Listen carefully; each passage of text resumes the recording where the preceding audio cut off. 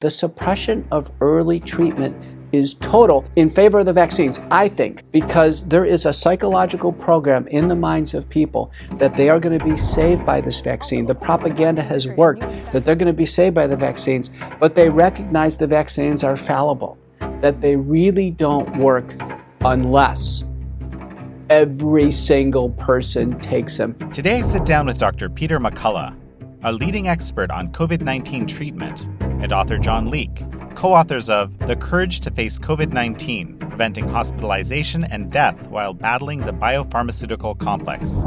Why is much of the world's public health apparatus fixated on mass vaccination? Even now, is monkeypox really a threat, or is something else going on? This is American Thought Leaders, and I'm Jan Jekielek.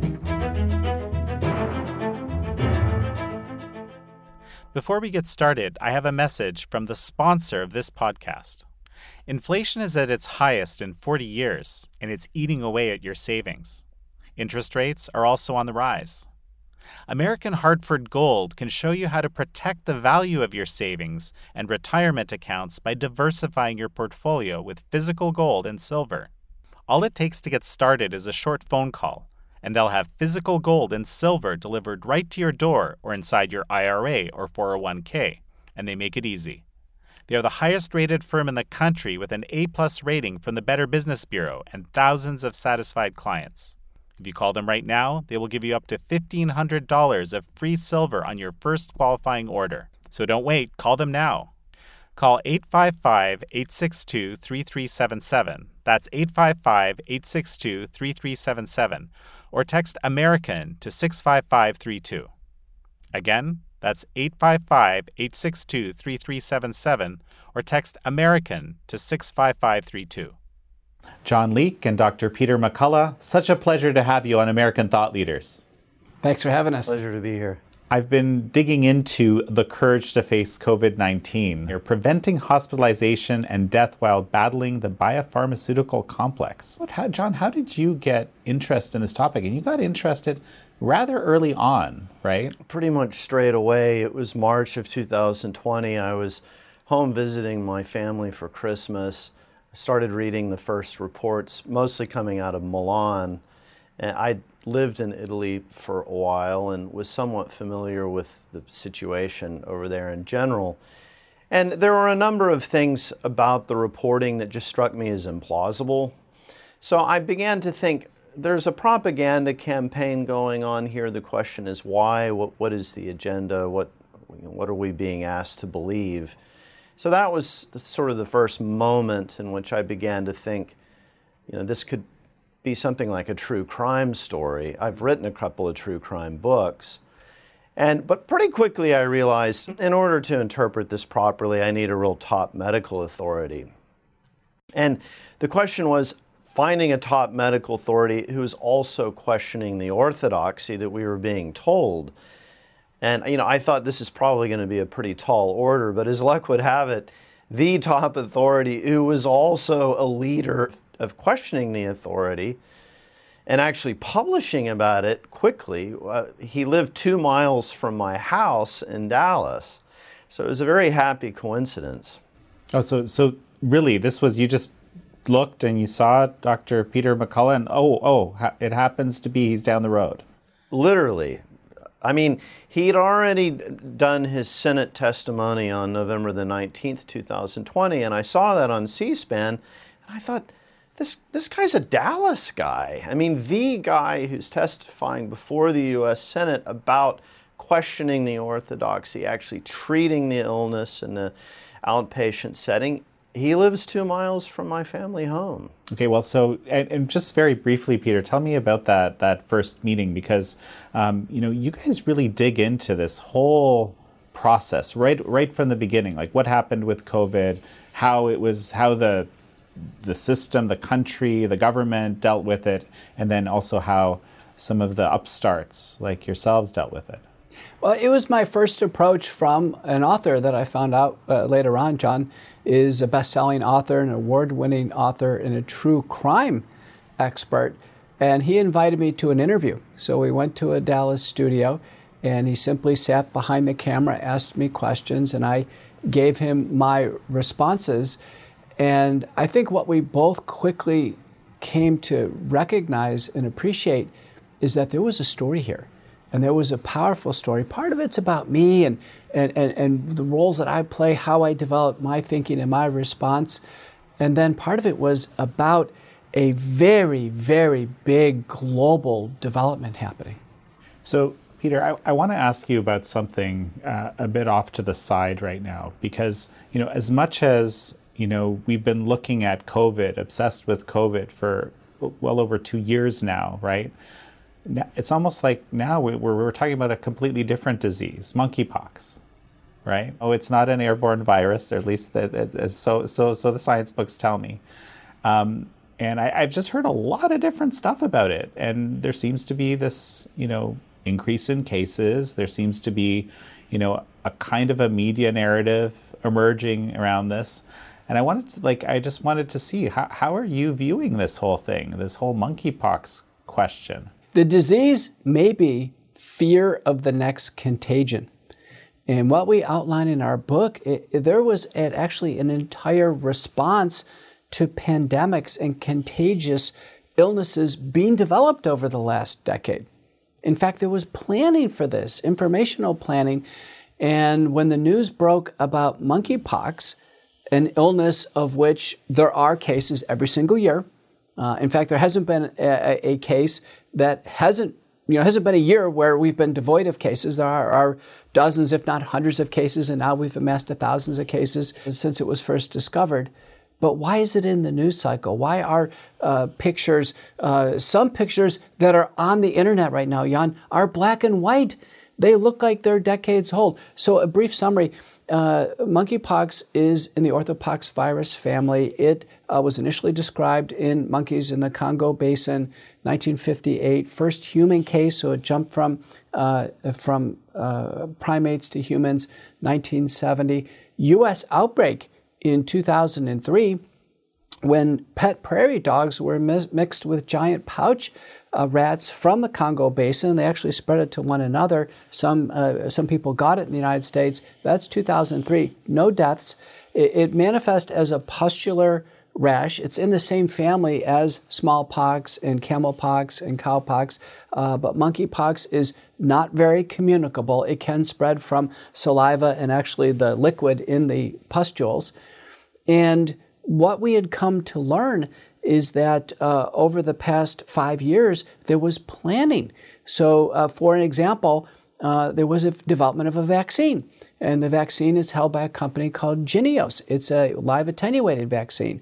Monkeypox is of interest because whatever is done for smallpox works for monkeypox. And the thought is, if there was bioterrorism related to smallpox, which is still held in some labs worldwide, if it ever got into to nefarious hands, that we would need something to manage smallpox bioterrorism. So enter monkeypox. There are parallels. So there's a Jynneos live attenuated vaccine. There is a drug called tecovirimat or TPOXX. That's a VP37 inhibitor. It's a cell surface inhibitor. Works well.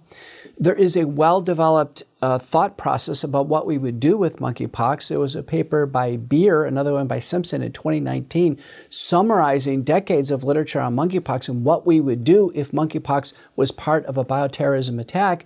And then in March of 2021, there was a simulation tabletop exercise by the Nuclear Threat Initiative, a think tank in Washington, and a Munich biosecurity group where they had scenario planned a monkeypox bioterrorism event that, in this case, the monkeypox would be completely resistant to the Jynneos vaccine. It would lead to over 200 million deaths. Okay, again, it's just a theoretical tabletop planning exercise, but the release date for the bioterrorism attack was going to be May 15th of 2022, just 7 days before the World Economic Forum meeting in Davos and the World Health Organization meeting in Switzerland regarding a global treaty for pandemic management.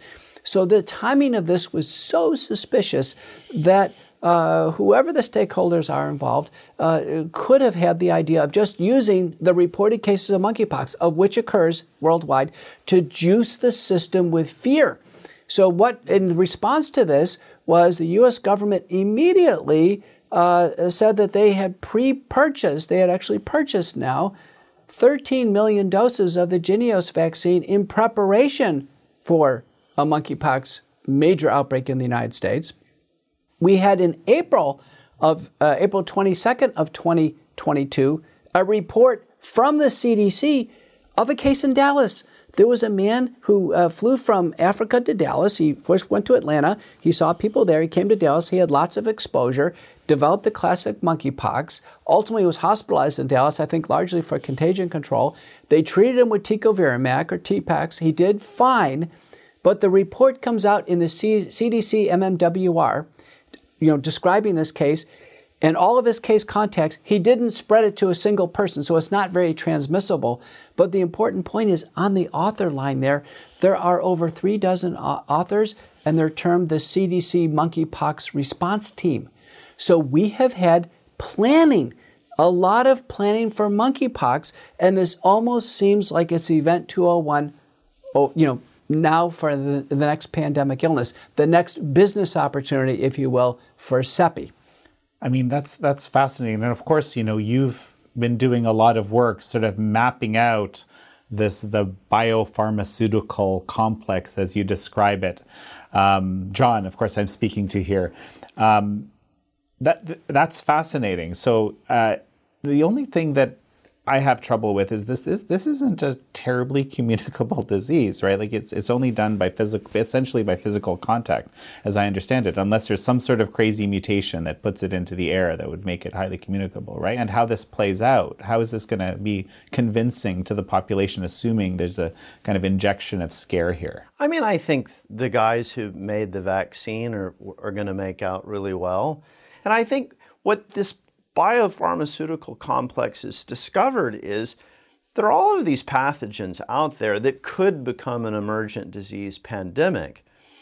If you present it, if you take a few isolated cases and you say, oh dear, this is going to be this terrifying thing that goes nuclear, then it triggers all of this pandemic response, including the generation of huge amounts of money. And if you're positioned well within the complex, you know in advance you're going to be the recipient. Now, the one really salient point in all of this is what these guys really like are vaccines. I mean, public health is actually a very complex thing. I mean, it's sanitation, it's the ecology of the country, it's the overall health condition of the population, the age of the population. But if you're hanging out with guys in the biopharmaceutical complex, you wouldn't know that there are these variables. It's just vaccinate, and that's it. Why is that? Why there seems to be this inordinate focus on vaccines as a solution, even to something like a coronavirus, where from what I've learned subsequently, there's lots of reasons why it doesn't make sense to use vaccines against a coronavirus. Yeah, I mean, I think it's a long-standing glory thing going back to Louis Pasteur and Jonas Salk, and immunology is the sexy part of all of this. In theory, you can actually prevent people from getting infected to begin with. And I think the public has been confused by this because there are very effective vaccines. I mean, in the childhood schedule, the tetanus and diphtheria and polio, particularly the trivalent polio, was very effective. But they prevent infection and transmission.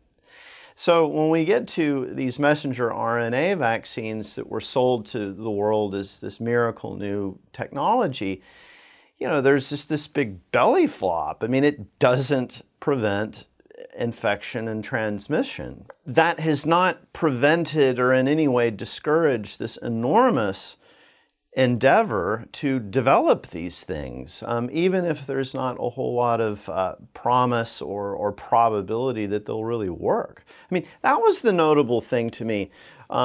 When SARS-CoV-2 arrived, the two things that you see happening simultaneously. One is just straight out of the gate, it's unassailable to any treatment modality. Just nothing works. I mean, anyone who's suggesting that repurposed drugs will work on this, is lying or is fantasizing.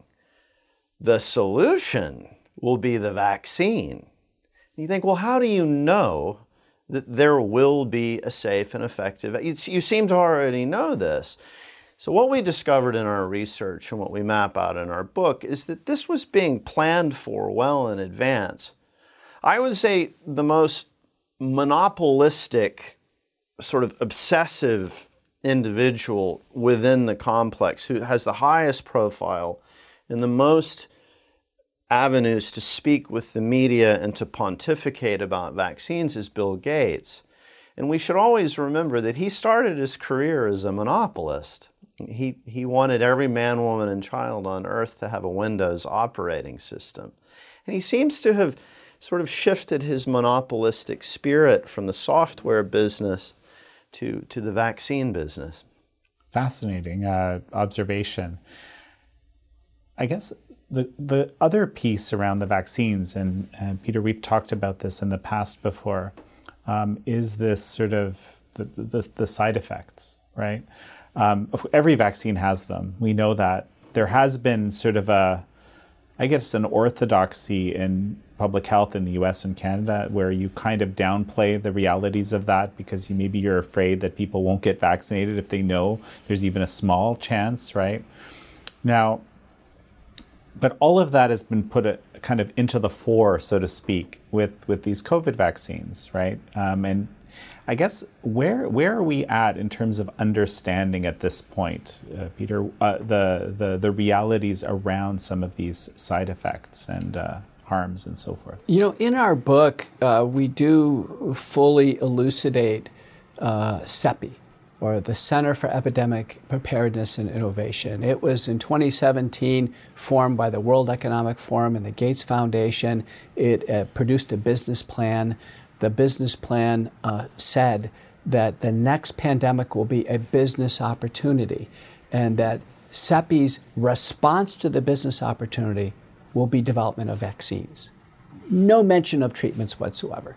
This was absolutely telegraphed from the beginning. 2010, Gates says it's the decade of the vaccines. Later on, Gates announces at meetings that the return on investment of vaccines is 20-1 anything else that he's done. It is clear the system is juiced for a vaccine.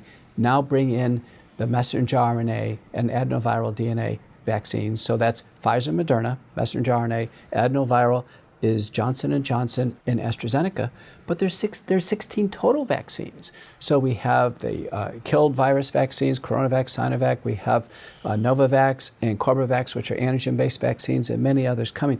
There is actually a panoply of vaccines out there for this respiratory illness. So a shot in the arm protecting against a sinus infection. Not much of a track record there, honestly, in terms of efficacy. The flu vaccine this year, the official vaccine efficacy number was 17%. Recently, the 13-valent pneumococcal vaccine, its efficacy was published in the major literature for preventing. Believe me, we have advocated Pneumovax my entire career as an internist and cardiologist. I've been advocating this for our seniors. The vaccine efficacy comes back for Pneumovax for protecting against this upper respiratory tract infection and pneumonia, 9%. We're talking, there isn't a single shot in the arm that does virtually anything for a respiratory illness. And so the COVID vaccine come and with an implicit talking point. And the talking point is they are safe and they are effective and you will take them. Period. No discussions after that, no official discussions on safety and efficacy, no guarantee for reevaluation, no monthly review of safety. The safety was assumed. It was assumed. And the Chinese published a paper. It was interesting. They published a paper early on as they started to look at particularly the messenger RNA vaccines. And they were looking at blood test results and people had taken the vaccines. And they said, we anticipate problems when the vaccines are broadly used in a population that has background medical problems, high blood pressure, diabetes, cancers, heart disease, lung disease, blood diseases. Remember, in the vaccine programs, Pfizer, Moderna, Johnson & Johnson, large fractions were perfectly healthy people with no background conditions, and very importantly, no prior SARS-CoV-2 exposure. None.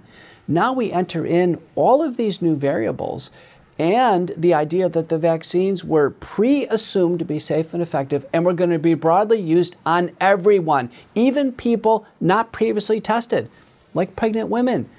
Women of childbearing potential can't guarantee contraception, COVID recovery patients, suspected COVID recovery patients.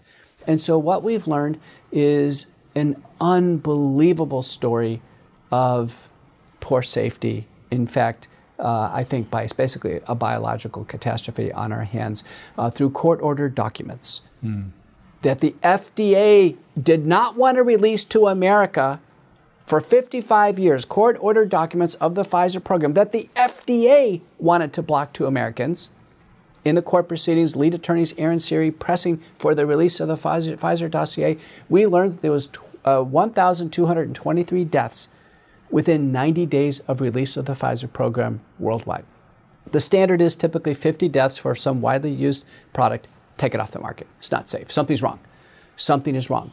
Maybe it's the use of multi-use vials. Where multiple needles are now jabbing into it. Maybe it's becoming hypersulfated. Maybe there are other things that are going on. It's being corrupted in some way. We know the messenger RNA is very finicky. It can be unstable. There's lipid nanoparticles, supercooling. So, there was a big deal about its stability. And maybe a lack of stability was translating into something that was injurious to the population. So the deaths continued to skyrocket. There was no stopping of the program. The CDC faithfully was recording the deaths in the vaccine adverse event reporting system. And on the domestic side of VAERS, we now have hit 13,000 deaths that have occurred after the vaccine where people report to it. Obviously, the person died. They can't report it. So it was the doctor, the coroner, the nurse, paramedic, the nursing home worker. Someone's reporting it to VAERS. Most of the time, 86% of the time, we know from prior studies, it's not the patient's family. It's a healthcare worker. That is astounding. We have never let a product run like this for this period of time without revisiting safety, without reporting safety, without even questioning safety, and death being the final outcome. Now there is an array of internally consistent non-fatal outcomes that the FDA agrees to, including heart damage with Pfizer Moderna, blood clots with Johnson & Johnson, but also seen in Pfizer Moderna, immune system disorders, including multi-system inflammatory syndrome, and then blood disorders, a whole variety of them, including vaccine-induced thrombocytopenia. In total, we have 1,000 peer-reviewed papers now on vaccine injuries, fatal and non-fatal, 200 on myocarditis, and the program is going strong with the stakeholders. Our program is led by our CDC and FDA. That's a huge mistake to have the FDA lead a clinical program. They should be the safety watchdog. But when they're told to execute getting a needle in every arm, they're turning a blind eye to safety, and Americans are suffering. In the book, John, you talk about just some actual kind of basic conceptual errors in terms of, how even these vaccines were conceived in the first place. You can get into that a little bit. Well, the public has been led to believe that the vaccines that were presented to us at the end of 2020 were in the same lineage as the vaccines that we all grew up with and have come to trust and to understand are safe and effective. What I think a lot of the public didn't understand is this is a completely novel technology. I mean, there are guys at MIT that were theorizing about this in the late 70s, but it didn't really start coming on in terms of development until after 2005. It's not a conventional vaccine in the sense that you take an attenuated virus or bacterium or part of the toxin of a bacterium. You're in effect inducing natural immunity by giving the body an inoculum that's a weakened form of the thing that you would encounter in the wild. These are genetic transfer technologies. You're actually injecting messenger RNA that codes for the production of the spike protein. So this is Star Trek stuff. And anyone who studied the history of science will quickly ascertain that when a novel technology is developed in great haste, and in this, they actually told us of the haste. It's Operation Warp Speed. Hit the hyperdrive, we'll have this new thing ready to rock and roll on the entire Earth's population in a matter of a couple of months. So this is just fantastically absurd. I mean, we would have needed years of, let's use it on a certain high-risk part of the population, maybe older people that don't have that many years left, see how they do. Dr. McCullough can address safety procedures that have conventionally been developed. But all this was just thrown out the window with foresight. I mean, again, going back to the sort of godfather of the biopharmaceutical complex, in April of 2020, he was saying in op-eds in the Washington Post, no drugs work against this. The only thing that will enable us to return to normal is a new vaccine, and we are feverishly at work. My foundation is playing a pivotal role in this, in developing it. And when every man, woman, and child in the world is vaccinated with these new vaccines that are right now in development, then we will be able to return to normalcy. I mean, just on the face of it, this is just crazy. We have a parallel comment that's important. It came from an influential doctor, Dr. Rubin, the editor of New England Journal of Medicine. And in the fall of 2021 pediatric meetings, he says, we will never know if these are safe in children. We're just going to have to widely deploy it and see what happens. We're never going to learn about how safe the vaccine is unless we start giving it.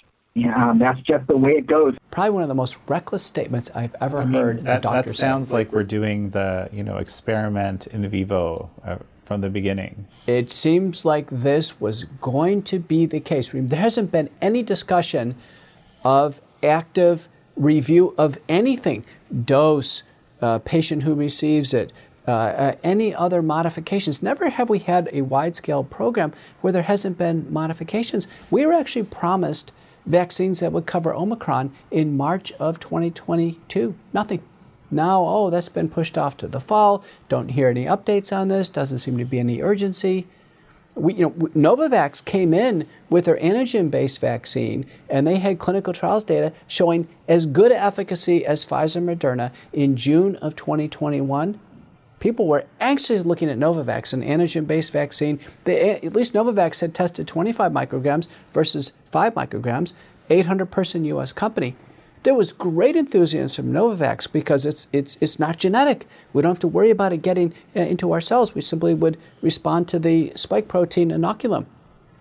No word. Then we heard, there's questions regarding if its manufacturing standards. It's using a insect-based, moth-based type of preparation to produce it. It's going to be labor-intensive to produce it. But in fact, to this day, here we are in 2022, no Novavax on the U.S. market. It's on the European market. It's in Australia. And Americans don't seem to be clamoring for this. I don't hear any talk about it in the United States. Why wouldn't we welcome a non-genetic-based vaccine? Speaking about the use of these genetic vaccines in children, there's, from what I understand, right, the FDA is looking to try to approve for, I think it's the 5 to 11 age cohort, and they're basically, it seems like they're circumventing their expert panel. But they have circumvented any need for clinical outcomes. They've been reliant on what's called antibody testing, just looking for neutralizing antibodies. Remember, the virus has mutated multiple times, so even the assays for neutralizing antibodies may be using reagents that are based on prior genetic code. Nobody really knows. Certainly I don't. The reliability of an antibody neutralizing assay to what it would matter to Omicron, which is basically like a mild head cold for, by and large, everyone, who would even know? But we don't have a clinical, from the original clinical trials, original randomized trials, since that point forward, we have not had any convincing evidence that the vaccines work in stopping SARS-CoV-2 upper respiratory infection, and we've never had in any clinical trial a reduction in hospitalization or in death. In fact, with the Pfizer program, which is the biggest one, there's slightly more deaths with Pfizer than placebo. So we've actually never had a randomized trial claim, and the FDA has never granted these claims that the vaccines reduced hospitalization and death, which is what Americans care about. From my understanding at this point, the one thing that these vaccines, the genetic vaccines, actually do effectively is reduce hospitalization and death, but not, of course, disease infection and transmission. That's a false claim, and this may be a shock to the audience. I'm a cardiologist. I can tell you, when we have a new product in my field, let's say a product for heart failure, for a company to make the claim that a heart failure drug reduces hospitalization and death, which are the two outcomes in heart failure, no different than the two outcomes of interest in COVID-19, the clinical trial must have a primary endpoint that is the composite of hospitalization and death. Patients must be randomized to active drug or product or placebo, and it must show a reduction in hospitalization and death. None of the vaccines have had clinical trials done versus placebo with that composite endpoint. None of them. And even in the observed data in clinical trials, there hasn't been any trend towards reducing hospitalization and death. The FDA, therefore, has never granted a claim. Believe me, if the vaccine manufacturers showed reduction in hospitalization and death in randomized data versus placebo, they would have granted that claim. That would have been the most powerful thing, but they never had it. What's happened over time is a false narrative that's developed from observational data. And what we've seen is the following. In observational data, there has been a multitude of biased analyses by investigators and doctors and those in the biopharmaceutical complex who are invested in trying to promote the vaccines, claiming that the vaccines reduce the severity of illness and reduce hospitalization and death. And how are they putting these biased analyses forward? Number one, the electronic medical records for almost all these systems have a default of unvaccinated. So when someone comes in the hospital, if no one really tries to ask the patient with their vaccine card and validate things, they remain, even if they're vaccinated, they remain counted as an unvaccinated.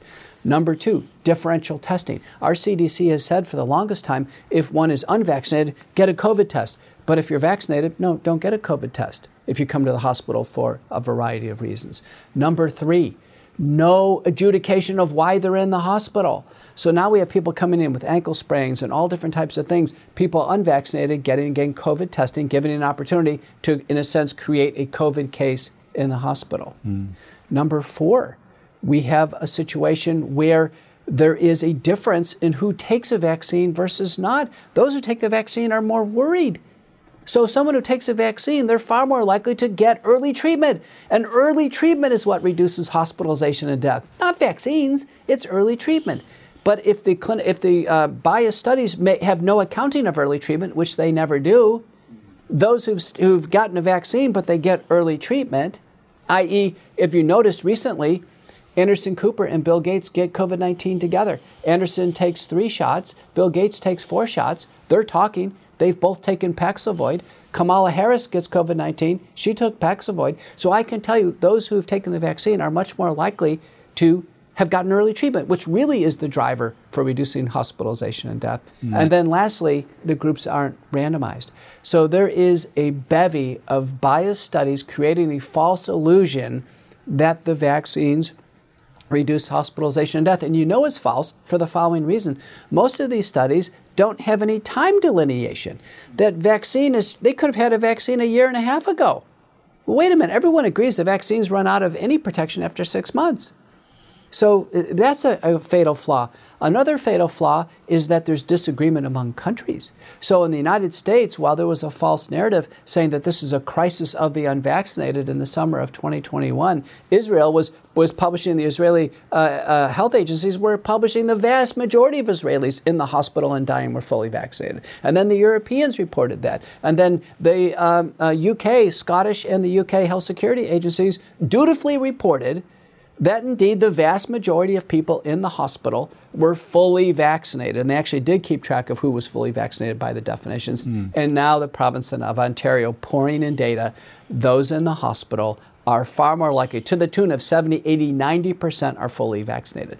So it's been a complete false narrative that the vaccines prevent severe disease. And that is a complete analysis, and I'll stand behind it. One of the things that we examine in our book is this glaring contradiction. And I spent a whole day interviewing the Yale professor Harvey Risch, who's been one of Dr. McCullough's most trusted and talented colleagues in all of this. And one of the things that I talked about with Harvey Risch was this unending, relentlessly rigorous standard that was applied to any repurposed drugs or supplements for treating the illness. And it was this, in order to make any claims about the efficacy of these repurposed drugs, it has to be a huge, randomized, double placebo controlled trial. And if you don't actually meet that standard, then you can't make any claims about efficacy. But then when we come to the vaccines, which are brand new, we don't have experience of using these on a large human population, unlike, for example, hydroxychloroquine and ivermectin, which have been around for decades. They have very well-known safety profiles. Now we jump to the vaccines, in which the standards that were being applied or that were being proclaimed must be applied against early treatment, they're just thrown out the window. So suddenly the methodology and the rigor of ascertaining safety and efficacy is just thrown out the window with the vaccines. There's so many biases in this. There's also outright academic fraud, which was admitted. I mean, papers submitted to prestigious medical journals, subsequently retracted. I mean, we suddenly see that public medical policy becomes this massive propaganda endeavor. I mean, I know from my conversations with Dr. McCullough, he's just been stunned by what has happened to the world of academic publishing. So we document all of this, and you see this unfolding in real time, and the only logical conclusion that one can draw is that the way this pandemic has been presented to the public has been a presentation that comes out of propaganda offices and organs, and not from unbiased scientific inquiry.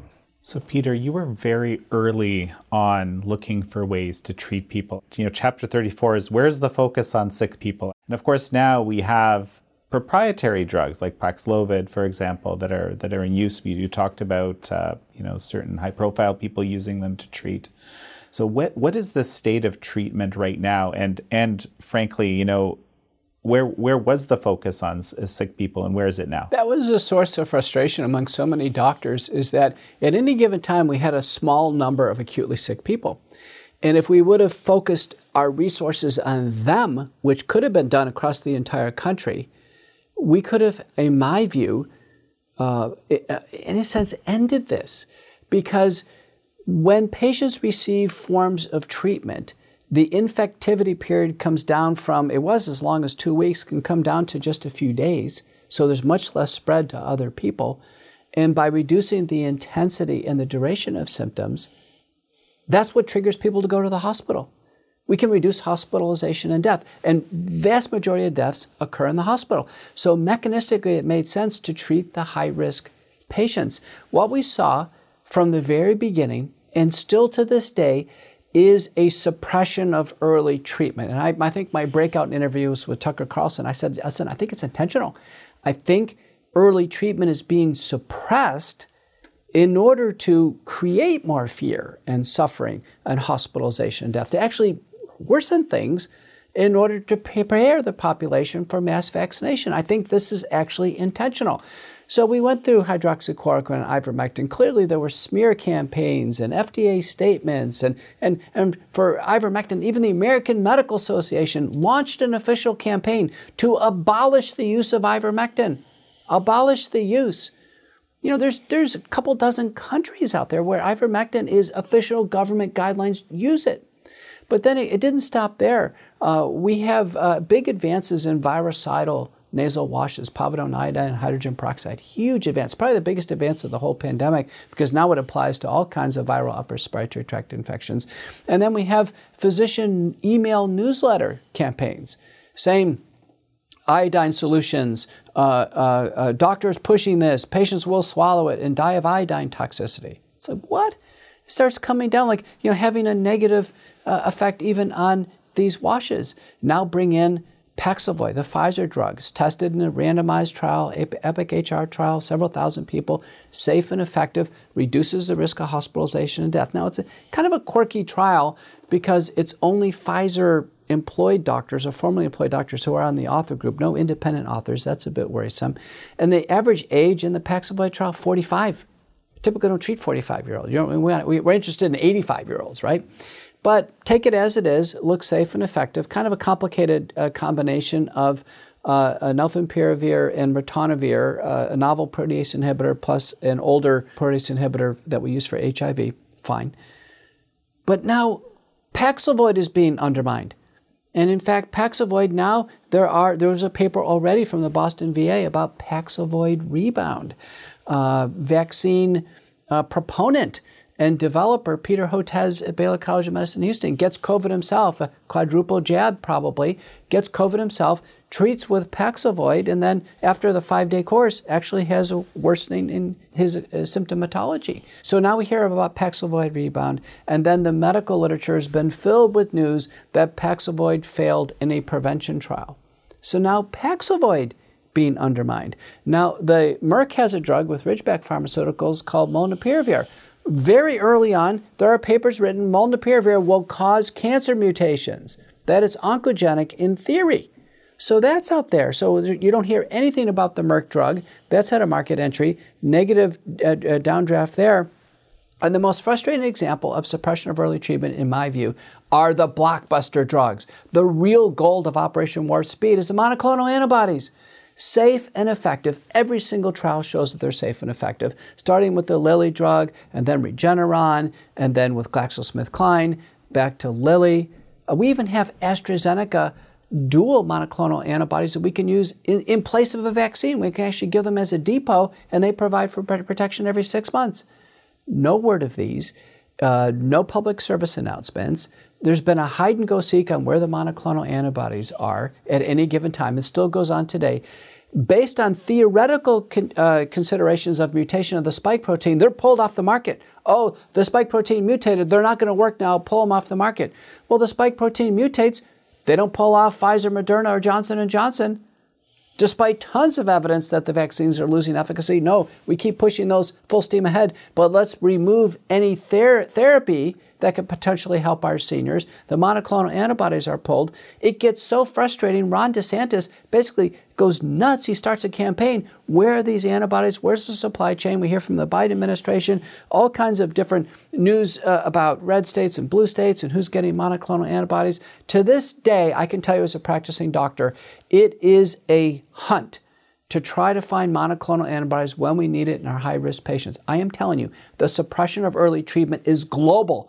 It's against all the products, whether they're repurposed generics or whether they're high-tech new drugs, I think, to promote the vaccines. That's fascinating. I was going to say, John, that clearly the biopharmaceutical complex, you would say, is involved in this. You might expect that they would be against the repurposed drugs. They're generic, they cost next to nothing, there's no profit motive. But ostensibly with these, the monoclonal antibodies, that's seems like big money to me, right? Maybe I don't know what big money is really, but or Paxlovid or all of these. These are expensive. Let me give you another follow-on example. This just happened in my practice. Scalping. The monoclonal antibodies, don't forget, are pre-purchased by the U.S. government. They should be offered free of charge. So I have a sick senior citizen, just had recent surgery. I'm worried about her. She's got severe symptoms. I send her to a trusted place that I've sent patients to in the past to get the new Lilly monoclonal antibody, barteptimib. And she goes there and they say, well, it's going to be $1,200. Scalping. We haven't seen any scalping with the vaccines, have we? You go into to a vaccine center, they say, listen, we'll have to charge you $1,200 for this vaccine. Oh no, the vaccines are poured on free of charge. You can go to DFW Airport and get a vaccine there if you want to. They're giving vaccines to people before they get on flights. They're giving, CVS and Walgreens have been running vaccine ads on their phone trees before they were even reported out in clinical trials. It was a fait accompli that it was going to be a vaccine-only strategy, and even the emergency use authorized products were not going to receive any limelight, any public service announcements. They were never going to be assembled in any type of meaningful profiles, and they were going to be undermined. And they still are undermined today, I think, to promote a vaccine agenda. Yeah, I think what's puzzling is the existing therapeutics departments of these pharmaceutical companies. They too are undermined, which is puzzling to people. But I think we should recognize that these pharmaceutical companies are avid and willing participants in this bigger biopharmaceutical complex scheme, but that doesn't mean that every single department is being favored and pushed forward. What we're seeing that's constantly being pushed forward is this monolithic vaccine solution to all public health problems. This is what these international foundations, the Gates Foundation, the Rockefeller Foundation, the Wellcome Trust, the big money guys have put all of their money on vaccines. And we document in the book another thing that will probably come as a surprise to a lot of readers is that the NIAID, Anthony Fauci's outfit at the National Institutes of Health, is actually not only a grant, a source of funding for these messenger RNA vaccines. The NIAID also co-owns the patents. So they're an economic benefit. That federal institute is also an economic beneficiary of the royalties. The other thing that we go into is there is a very long-standing personal and business partnership that's explicitly described as such between Anthony Fauci and Bill Gates. They actually had a meeting at Bill Gates's grand house near Seattle back in 2000. So for 20 years they've been working together. So it's a complex of public-private partnerships, and the pharmaceutical companies are just one part of this. Fascinating. But the one thing I'll add about the suppression of early treatment, I looked at this as kind of a true crime guy. And you put things on a timeline, and what you notice when people are acting in bad faith is they'll make pronouncements about something before they've had any time to evaluate it. That's always a red flag. So Didier Raoult he's the most cited microbiologist in Europe. He's a medical doctor and a microbiologist. He directed his own research hospital in Marseille, France. Didier Raoult is really one of the towering geniuses of France, and he quickly began to gather data showing the safety and efficacy of hydroxychloroquine as showing promise against SARS-CoV-2. And what was notable was no sooner had Professor Raoult presented some observational data, presented his summation of some studies coming out of South Korea, out of China. Just independent Chinese research teams were seeing some merit in hydroxychloroquine. No sooner did Professor Raoult announce, hey, this seems to show real promise, and we've done some observational stuff. As soon as he says it, it's shot down. And you think, well, why were you poised, ready to, take this thing out and shoot it the second it was uttered? So this is very, very suspicious. And we have a timeline of the way hydroxychloroquine and ivermectin were treated by our public health officials. There's a categorical dismissal from the outset. Never any time granted to actually take a look at this. In favor of the vaccines. In favor of the vaccines. You mentioned my Texas Senate testimony in March of 2021. where I said, where's the focus on treatment? There's the clip that Tucker Carlson put up there, and I was very passionate about that because I just listened to a doctor talk about her father in his 90s who got monoclonal antibodies and were saved by them. So I told the chairman of Health and Human Services in Texas, where are these monoclonal antibodies? Where are they? Where's the 1-800 number where we can access them? Where's the billboards to tell us where they are? And do you know that out of this, Senator Bob Hall wrote legislation to at least when someone gets a COVID positive test result where they get an information sheet. I wanted a 1-800 hotline for monoclonal antibodies. I wanted to see a 1-800 hotline for research. How do people get into research? Because the answer was previously, go to clinicaltrials.gov and have grandmother try to navigate a complicated website. No, we need a 1-800 number to say, I have COVID. I want some help. I want to get into research. That legislation was proposed, and within 2 weeks, the Texas Medical Association of Doctors proposed counter legislation to replace it, a new vaccine registry. The doctors did not want any 1-800 numbers for the patients. The doctors didn't. I am telling you, the suppression of early treatment is total in favor of the vaccines, I think, because there is a psychological program in the minds of people that they are going to be saved by this vaccine. The propaganda has worked, that they're going to be saved by the vaccines, but they recognize the vaccines are fallible, that they really don't work unless every single person takes them. Man, woman, and child. COVID recovered, not COVID recovered. That's the reason why natural immunity is ignored. That's the reason why the idea is to go down to as early as you possibly can. That's the reason why just keep vaccinating no matter what. Remember Anderson Cooper, Bill Gates, they get COVID together. Anderson 3 shots, Bill Gates 4 shots. Anderson asked Bill Gates for medical advice.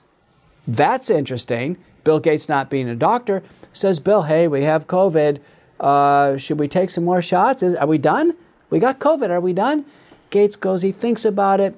Well, to be sure, we should keep taking shots every 6 months. You can tell it's a vaccine agenda forever. Countries have pre-purchased years of the same vaccine, not even modified, not even made better, not even made safer. They have advanced it forward. And there is, at the same time, an oblivion to safety. And it's global. It's global. I have had patient after patient after patient have a well-recognized vaccine problem, a blood clot, heart damage. And they go to doctor, and the doctors will say, I'm not sure exactly what you have. I'm not sure what this is due to, but I can tell you one thing, it's not due to the vaccine. They really say that. They say that. And the patients are furious. The patients are furious. What do you mean it's not due to the vaccine? Nope, it's not due to the vaccine. The doctors have a willful blindness to vaccine injuries. And so for those reasons, whatever data we're seeing in the safety database is a tiny, tiny fraction of the reality. And you get into any conversation right now in a group of people, start talking about vaccine injury, everybody starts raising their hand. Oh yeah, I know somebody who died. I know somebody who had a blood clot. I know somebody who had heart damage or what have you. And now the mortality among working age individuals of family members who are making claims against life insurance payouts is skyrocketing. Mm-hmm. Mortality is on the rise because working age people, the only new exposure now is the COVID-19 vaccine program. So how can we actually get to the truth here of what's really happening? What are the studies that need to be done? How can we do that in this current climate? I mean, the truth is there that's plain to see. It's just only you guys are trying to figure it out. Where is it? And point the public to it. It's all out in the open. You were expressing interest earlier in Matthias Desmet. We actually have I'm very interested in Switzerland because Switzerland is kind of HQ of the biopharmaceutical complex. There was a Swiss playwright named Max Frisch who wrote a play in 1953 called Biedermann and the Arsonists. And it's a fun little play because what he's presenting is, well, just to tell you the story real quick, there's a nice, honest, middle-class guy. Biedermann is sort of German for middle-class man. He's reading the newspaper. There are arsonists that are afoot in his town, and they're burning down houses. he reads in the paper that their modus operandi is to knock on the door, say they're traveling salesmen, and ask if they can have overnight lodgings. They've sort of gotten caught out and they don't have a place to stay. And Herr Biedermann reads this and he says, well, who could be so gullible to fall for such a thing? And then the next scene, the doorbell rings, and it's these two young, charming, kind of funny guys, and they introduce themselves as traveling salesmen. Hey, do you think we could spend the night in your place? And in this moment, it's so out in the open, it's so just right in front of them, of Mr. Biedermann and his wife, that they don't see it. It's hiding in plain sight. So he invites them in. They go up to the attic apartment and they set fire to the house. It then catches the entire town, and the whole town burns down. And then the final scene of the play, Mr. and Mrs. Biedermann are transported to the gates of hell, where they meet the two arsonists. And they say, sorry, but what were you thinking? You know I'm the devil and this is my best friend Beelzebub. Like, what were you thinking? And so people have asked, what was Max Frisch thinking with this? And there is this strange phenomenon that can happen in a society. And his compatriot Carl Jung, the great Swiss psychoanalyst Carl Jung, he wrote about this as well. People will get into this mass way, this groupthink way of responding to the world, that they fail to see what is right in front of them. It's right there. Just open your eyes. Dr. McCullough and I have discovered in our research, there doesn't have to be legal discovery. The actors involved in this, they publish their business plan. They do pandemic planning simulations, and they publish the videos. We talk about propaganda. They openly speak about flooding the zone, of controlling information, declaring by dictatorial executive what is what is truth and what is misinformation. I mean, it's all out in the open, Jan. I give you a concrete example. The vaccines are resulting in large numbers of people dying. It's in the open. Pfizer dutifully recorded 1,223 patients dying after they've received the vaccine. They died, and people called to Pfizer saying, my loved one died. Pfizer recorded all of those deaths within 90 days. A standard is, whether it's caused by the product or not, causality doesn't matter. Causality is it's not part of the regulatory safety thing. It's just, if it happened, pull it off the market and study what happens. It's something. It's in the open. It's in the open. Pfizer CEO Albert Bourla, instead of, saying, well, now that this has been revealed in the court-ordered documents, here, let me explain what happened. Or let me assign a team and we'll start to analyze the vignettes. No, he's out advising on TV on third and fourth shots. This is in the open. The FDA wanted to block the Pfizer dossier for 55 years. They knew Pfizer was resulting in large numbers of death. The FDA has not commissioned a review. The FDA has not told Pfizer, why don't you go ahead and voluntarily recall? I've been involved in product recalls before. I've chaired data safety monitoring boards and safety review boards. There's been no call for a safety review board. The willful blindness is in the open.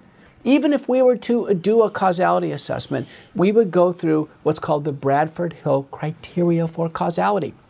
We would say broadly, is there a large signal? Yes, that's an astronomical number of deaths. 50 deaths would be the most we'd ever tolerate with a product. We would never ask somebody to take an injection and then die. We would never ask anyone to do that. Never. I don't care how good the product was. I don't care how dangerous the disease would. We would never say, listen, take this product, or let alone say, listen, take this product or you lose your job. We would never do that. So A, it's a very large signal. Number two, we'd say, what's the temporal association? Turns out 80% of these deaths occur within a week. 50% would occur within a couple days. It's tightly temporally related. I was driving across Florida on a lecture tour, stopped for a cup of coffee. Somebody came in and recognized me. Said, Dr. McCullough, I want to tell you my story. I said, what? She goes, 6 months ago, I took my father in for a vaccine. I thought it was a good idea. He was old. He was frail. He took the vaccine. He died in the passenger seat on the way home. Listen, even the deaths that have occurred right in the vaccine center, the CDC and FDA have not owned up to. So the bottom line is there's a very strong temporal association. Then we'd ask the question, is there any internal consistency? Are there near misses? Well, of course there are. There's blood clots, there's heart attacks, there is myocarditis, and there's fatal cases reported in the peer-reviewed literature. There is fatal vaccine-induced myocarditis in the peer-reviewed literature. Forget Pfizer, forget the FDA. It's in our literature. So yes, it's internally consistent. Is it externally consistent? Yes. If we go in the yellow card system in the UK, the UDRA system in the EU, it's all externally consistent. Now we see life insurance companies, record numbers of deaths since we started the COVID-19 vaccines. So it's externally consistent. We see record numbers of athletes dying on the field in Europe who have on these teams that have mandated the vaccines. It's externally consistent. The last question we'd ask is, what about randomized trials? We must have randomized trials to rely on. Yes, the Pfizer program, there are more deaths with Pfizer than placebo in randomized data. We fulfilled all the Bradford-Hill criteria. I can tell you in a legal court of law, we'd say on a more probable not than basis, and probably clear and convincing basis, that the vaccines are causing the death of people who take them, who are unfortunate enough to be in the next person, and Marc Giardot from France gets credit for this. He's basically come up with a phrase, the Russian roulette theory of COVID-19 vaccination. There's like a roulette wheel that's going, and whatever that number, when it comes up, wrong person, wrong time, maybe wrong batch, maybe the right uptake of the genetic material in a strategic organ in a patient at risk, a wild production of spike protein for an uncontrolled duration, uncontrolled quantity of time. The spike protein we know is lethal. That's not a debate. The spike protein is lethal. The question is, in the wrong person at the wrong time is too much made that kills them. And it looks like, sadly, for a large number of people, it is fatal. So much more we could discuss here. I mean, like I said, 45 poetically named chapters in the book. Any final thoughts as we finish up, Peter? Unfortunately, the pandemic continues. We're now into our third year of the pandemic. We've been through wild type alpha, beta, gamma, delta, Omicron. Now we're in another upswing. It has all the shape and characteristics of something that will be as sizable as Delta in terms of its outbreak peak. It looks like the virus has found new victims, new pockets of susceptibility, largely the vaccinated. Our CDC told us on December 10th, 2021, MMWR, that 79% of Omicron patients were fully vaccinated. Now we can think of celebrity after celebrity. We've talked about many of them. Now they're all fully vaccinated. That's who the virus is preying upon. The vaccines obviously don't work. They don't stop COVID-19, neither the initial case nor do they stop transmission. And the vaccines, unfortunately, have a catastrophic effect on safety, the risk of death, and serious non-fatal injuries and disabilities. And everyone knows that's the reason why there are mass public protests. That's the reason why people are angry about mandates for vaccines by which they could lose their life. Meanwhile, the virus has become progressively more treatable. I can tell you, as a doctor who's been treating this from the very beginning, the cases get easier and easier because the virus is more amenable to treatment. There are milder symptoms, and our therapies are better, and our combinations are better. And we start earlier, and recognition is earlier. So I can tell you, it's all good. The thing that needs to happen now is all mandates need to be dropped. Immediately, there is no room for mandates that violate one's principle of autonomy, their principle of making their own medical freedom in a civil society. Mandates have no role, and the vaccines, at least the ones we have, Pfizer, Moderna, Johnson & Johnson, immediately pulled off the market and a safety review undertaken. Now, if safer vaccines are proven, Novavax, Corbevax, or others, and they would be applied to a narrow stratum, nursing home population, elderly, seniors, those with heart and lung disease, fine. I don't think any doctor has any problem with vaccines narrowly applied in a careful and measured and well-monitored setting. But we have been burned. This has been, in a sense, the crime of our lifetime, if not of all time, of a mass vaccination of the world in the middle of a highly prevalent and evolving pandemic. Just one quick follow-up. The Canadian Parliament just kind of passed keeping the federal travel mandate, vaccine mandate. So basically, if you want to travel within Canada on a plane or outside of Canada on a plane, you need to be vaccinated, period. Otherwise, you don't travel. Your thoughts on that? Linking vaccines to basic life necessities. Some people need to travel for their job or to see their family members. Linking vaccines that are not sufficiently safe, that are not sufficiently effective, and not even fully approved, that are experimental vaccines, to personal liberties and freedoms is out of bounds in any civil society, including Canada. Those rules need to be dropped immediately. Final thoughts, John? I think that we need to understand what's happening here, that unlike the great empire builders of the past that were interested in military conquest, what we have, and I think there's an abundance of evidence, that what we're seeing is an ambition to impose a global governance, not by military means. I think we've discovered that military operations are very messy and violent, and they don't really work. What I think the certain key actors and this complex, as we describe it, have discovered that if you want to rule mankind, the best way to do it is through public health policy. There is a visceral fear of an emerging epidemic, and this lockstep scenario of the various heads of state, all agreeing to these measures that are vehemently proposed by the biopharmaceutical complex. I think it's a mechanism for imposing global governance that supersedes all national jurisdictions. That's the ambition, that's the aspiration. And we're certainly seeing this now with proposal for a World Health Organization international treaty. And I think that we, particularly here in America, we have the oldest written constitution in the world. We need to get back to the basic principles of the U.S. Constitution and our founding father, James Madison. It's the prudent citizenry, not a centralized state, that is going to guide us out of this thing. And we make a mistake of ceding all of this emergency power to highly fallible and highly corruptible politicians and public health agency bosses. John Leake, Dr. Peter McCullough, such a pleasure to have you on the show. Thank you, Jan. Thank you all for joining John Leake and Dr. Peter McCullough and me on this episode of American Thought Leaders. The book again is The Courage to Face COVID-19, Preventing Hospitalization and Death While Battling the Biopharmaceutical Complex. I'm your host, Jan Jekielek. The Epoch Times is growing quickly, and we're currently hiring an associate producer to join the Epoch TV team to work on both American Thought Leaders and Cash's Corner.